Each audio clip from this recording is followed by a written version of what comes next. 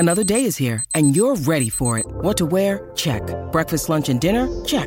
Planning for what's next and how to save for it? That's where Bank of America can help. For your financial to-dos, Bank of America has experts ready to help get you closer to your goals.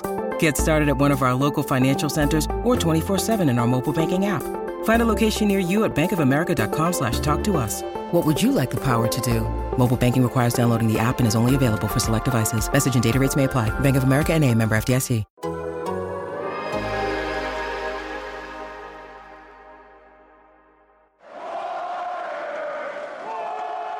Hello and welcome to a Nate Duncan edition of the Warriors All 82 podcast. Warriors Memphis, good matchup. But Nate Duncan, we actually did we probably didn't do a post-game podcast off that Warriors Memphis playing game. We actually did a pre-game podcast previewing a series that never happened. It's a legendary podcast that is lost deep in my voice memo app. But we get to do a post-game podcast on what might be a playoff series in the West. Yeah, and it was really interesting. I thought Golden State looked a lot better tonight, particularly after the first quarter when Memphis was just going completely insane on twos away from the rim. Now, they also shot it extremely well in a way that probably is not going to repeat. But it did seem like Steph Curry in particular found more room against this team and against Dillon Brooks than he has in the past. You don't think Gary Payton 4 for 7 from 3 is sustainable? Jonathan Kuminga with 2 quick threes off the bench? That doesn't sound sustainable to you? Perhaps not. I mean, it's pretty amazing how many shots GP is able to create, even outside of his threes, just with those cuts along the baseline and his activity level and fast break. I mean, he's got a pretty high usage and pretty high efficiency for a 6'3" guard. Although I got to say, like, Marcus's question to Steph at the end was unbelievable. You remember that?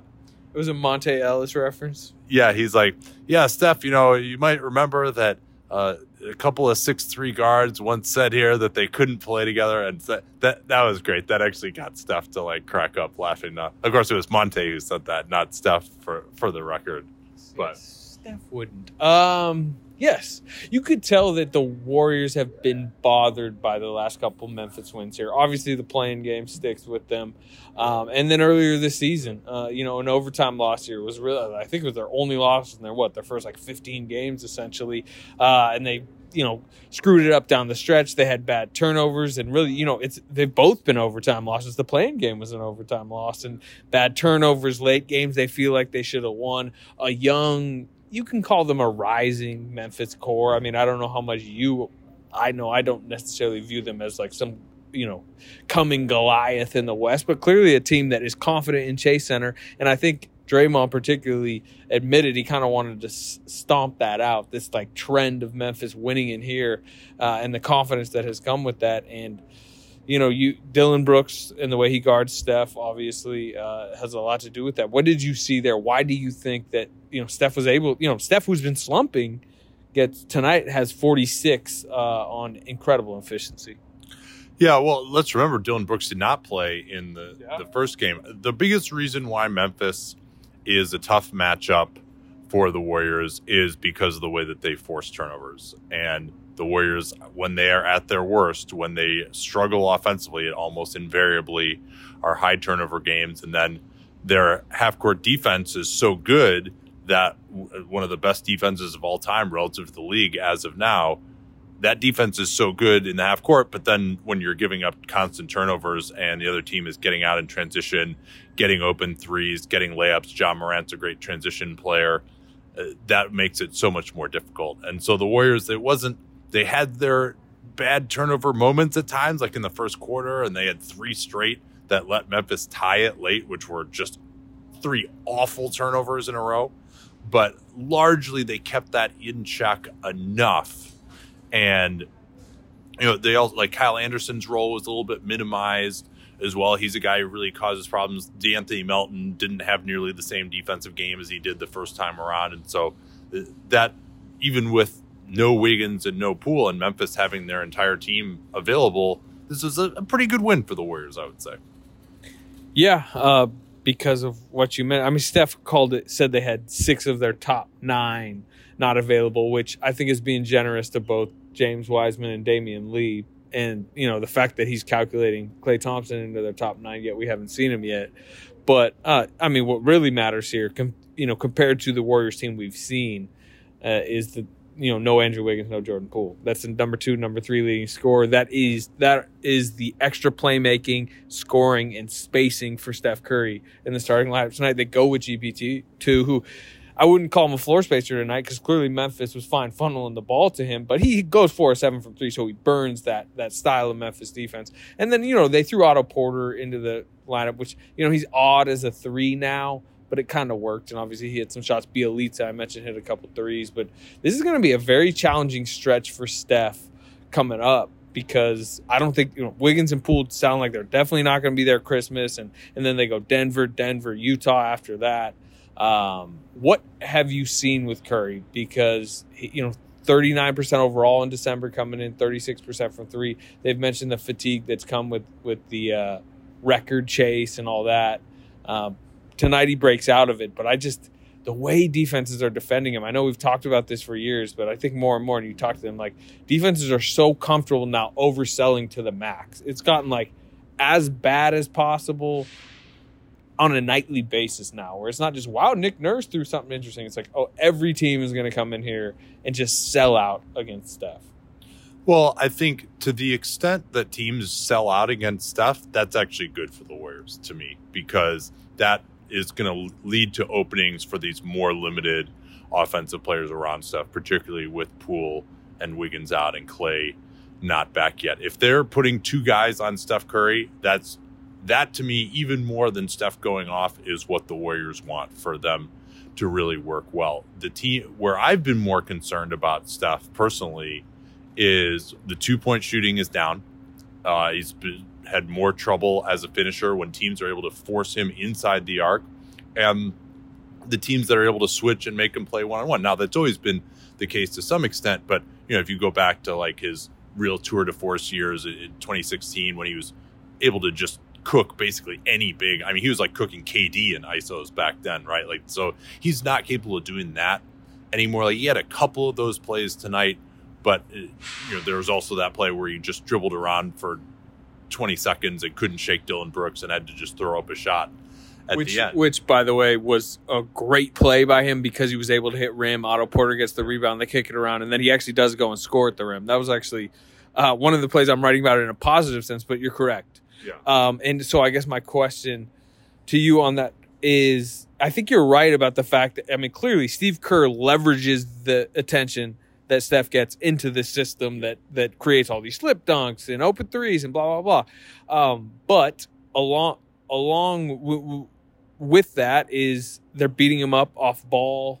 They are, when they play those kind of defenses, it wears them down physically. And you look on the other end, the Warriors are now priding themselves this season on a number 1 ranked defense. And a lot of that is Steph Curry, who's having the best defensive season of his career. And he's trying so hard on that end. But, a lot of these high usage stars in the league kind of take defense off for most of the nights. Steph Curry's not doing that.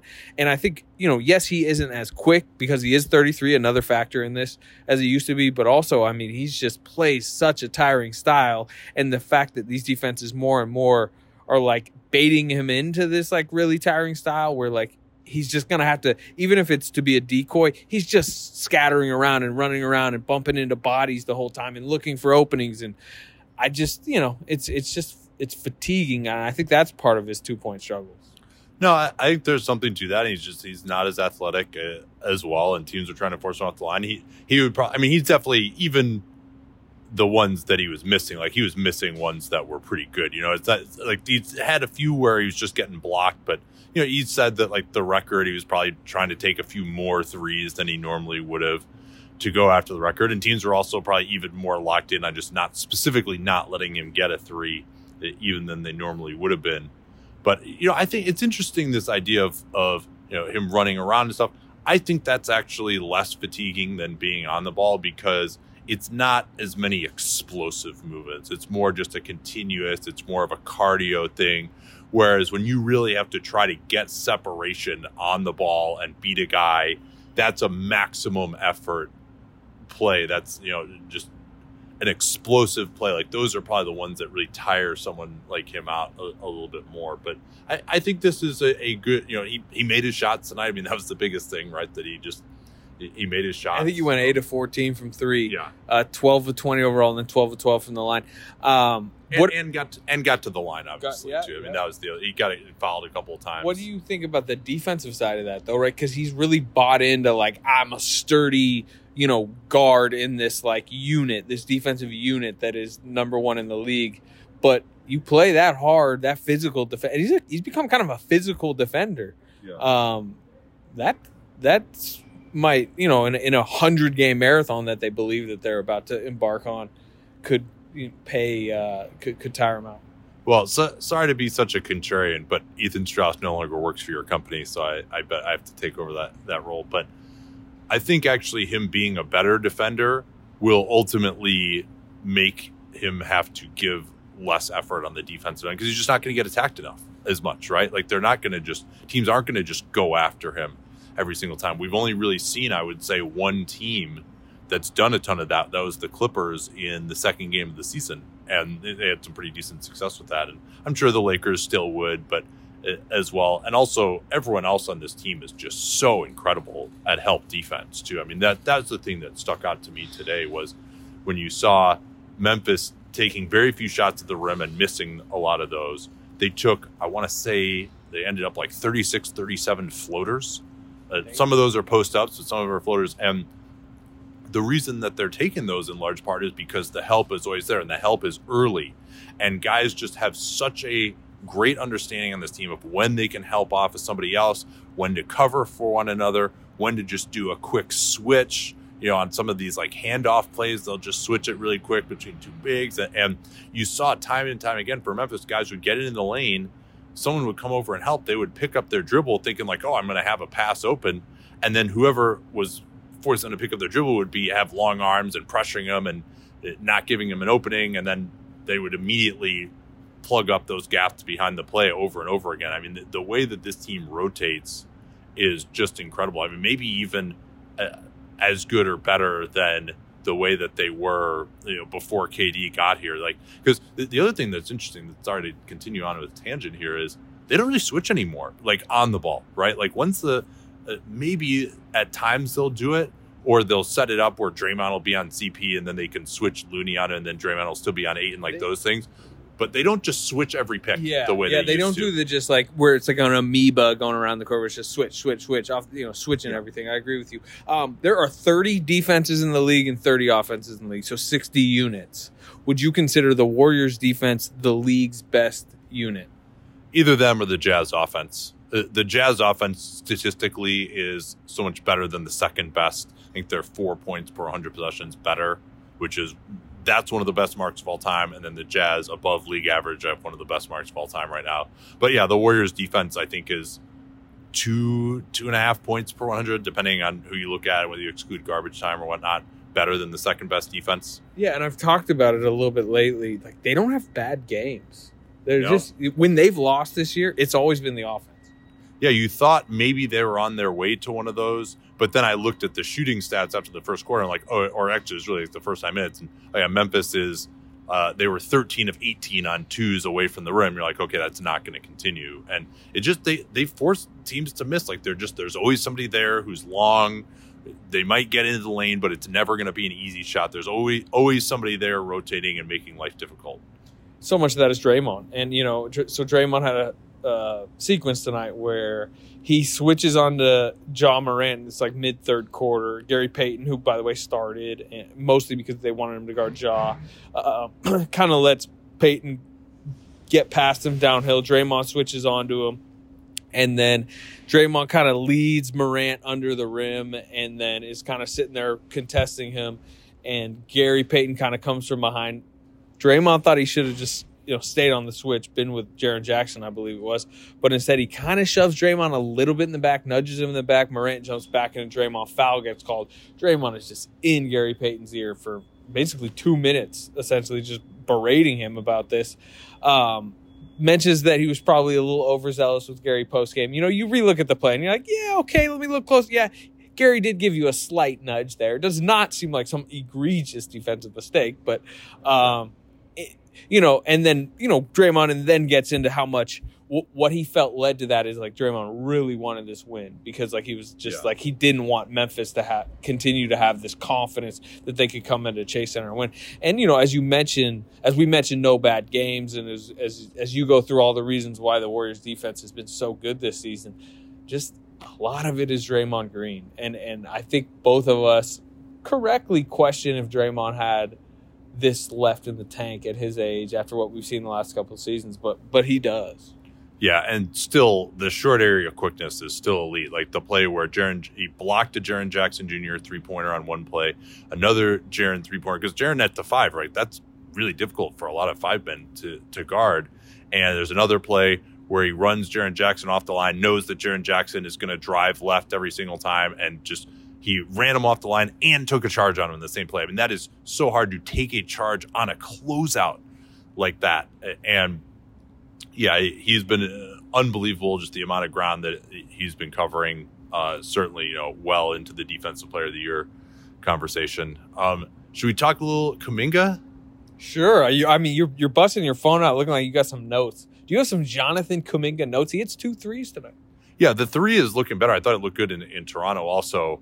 But, man, was Memphis's offensive rebound rate like 75% when he was out there? I mean, he had one play where he boxed out reasonably well, but it was just volleyball on the offensive glass whenever they had it, and they played him with Bjelica, and Bjelica he'll try, but like he needs some other guys next to him there as well. Well, it wasn't just it was I believe the lineup was Chiozza, Curry, Moody, Kuminga, Bjelica.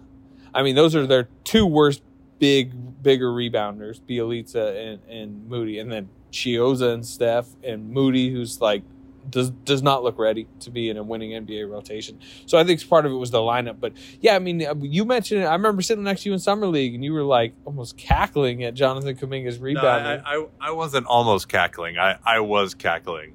It's an issue for him, and it's funny because not funny, but you see it when like Draymond Green may. Like, the top 5 things that Draymond Green loves about this team, among them would be Otto Porter's rebounding ability. He just tonight, like unprompted, it's like he's asked about like going through adversity during the Christmas, or during this COVID outbreak, and he's like, yeah, it's about our depth. And Otto Porter was rebounding tonight. You're like, where does this Otto Porter rebounding quote come from? But when he mentions that, he mentions the way Looney rebounds and the fact that, when we talk about their defense, you mentioned all the misses they forced. Well, they were a top 10 rebounding team this year when they were bottom 10 last year. It's such a big thing. And they're 2 rookies, Wiseman and Kuminga. As big as they are, as athletic as they are, they just don't really seem to have the rebounding sense yet. And that's a thing. No, and even like there was another one of those ones where Kuminga just somehow couldn't grab the ball and it just went back to the other team. That he did get finally 1 rebound that was out near the 3-point line, but even that he reacted incredibly late to, and it just happened to bounce right to him. So, but he's made a lot. Let's not be too down on him. He's made, I think, a lot of strides in a lot of areas, particularly his individual defense and his individual defensive technique. And he's been able to guard some pretty good guys one-on-one in the post, and he's not getting blown by the way he used to. And so hopefully this is something that'll come along. I think they've done a really good job with him so far, especially considering he didn't have a camp at all, really. Yeah, I think he's benefiting from the mistakes they made with Wiseman and the lack of a plan at times with Wiseman, the whole throw him, into the fire and let's just see what happens. And the fact that Wiseman didn't necessarily have to earn minutes last season. Kuminga's really he's almost had to like overly earn minutes where you're like, man, he's given, nice 6-minute stretches the last couple of games. Like he's not in the rotation tonight. But tonight was not one of his highlight moments because where he's popped the most offensively is really when he's getting downhill a ton. He didn't do much of that tonight. But again, like you mentioned, I think, what are we, 2.5 months into his career? I mean, the signs have been good. I think so. He just also needs to get a little bit better understanding of when are the spots that he can do those hard straight line attacks when the defense isn't set, and when is it he's being selfish there and he should just give the ball up. I think and sometimes he's maybe even being too passive. They ran a play, which I think we're going to see a lot more of the same play they run with Steph and Draymond, but it's Kuminga, good, in theory, a really good finisher. Steph screening on the ball for Kuminga and then popping out. He missed, but he ended up missing the floater that he generated off of that. Anytime Steph and Kuminga are in the game, within about 2 minutes, Steph will set a ball screen for Kuminga, and it's worked. And where it really works is Steph's defender obviously doesn't want to leave Steph, won't leave Steph. And when Steph actually gets a good screen on the guy, he just turns the corner and he's flying downhill. And, if basically Rudy Gobert's not down there, like, you're not coming over to block Kuminga at the rim. And I agree with you. To me, that's not we won't see that as much as a big part of their offense this season because we're not going to see Kuminga. But I think over the next 2, 3, 4 seasons, like, that could become really devastating. 2 other small points. JTA had one of the best 2 for 7, 5 turnover games I think that you're ever going to see. He was awesome defensively, highlighted by a play where he got like 4 deflections in a row against the same guy, and I can't remember who it was, but he just kept getting it back, and then JTA would knock it away again, and then they do the loose ball. The guy would get it back again, and finally he knocked it away again, and Moody picked it up and got a fast break layup. That was an awesome sequence. And then I thought JTA had the biggest bucket of the night, maybe other than Peyton's 3, which was they went into the post to him to set up the play where they screen away for Steph to get the shot on the near side out of the post. That wasn't open, and so JTA just went for like a quick spin. I think it was against Melton, who he had the size advantage on, broke that 102 tie, and then GP hit the 3-pointer from the corner the next possession that put him up 5, and the game was over at that point. I thought I heard somebody chanting for Eastside Oakland above me in the media section, and now I know that wasn't Marcus Thompson. That was Nate Duncan chanting that late in the game. A couple newsy notes. Mike Brown is now in health and safety protocols, joining Damian Lee and Andrew Wiggins and Jordan Poole.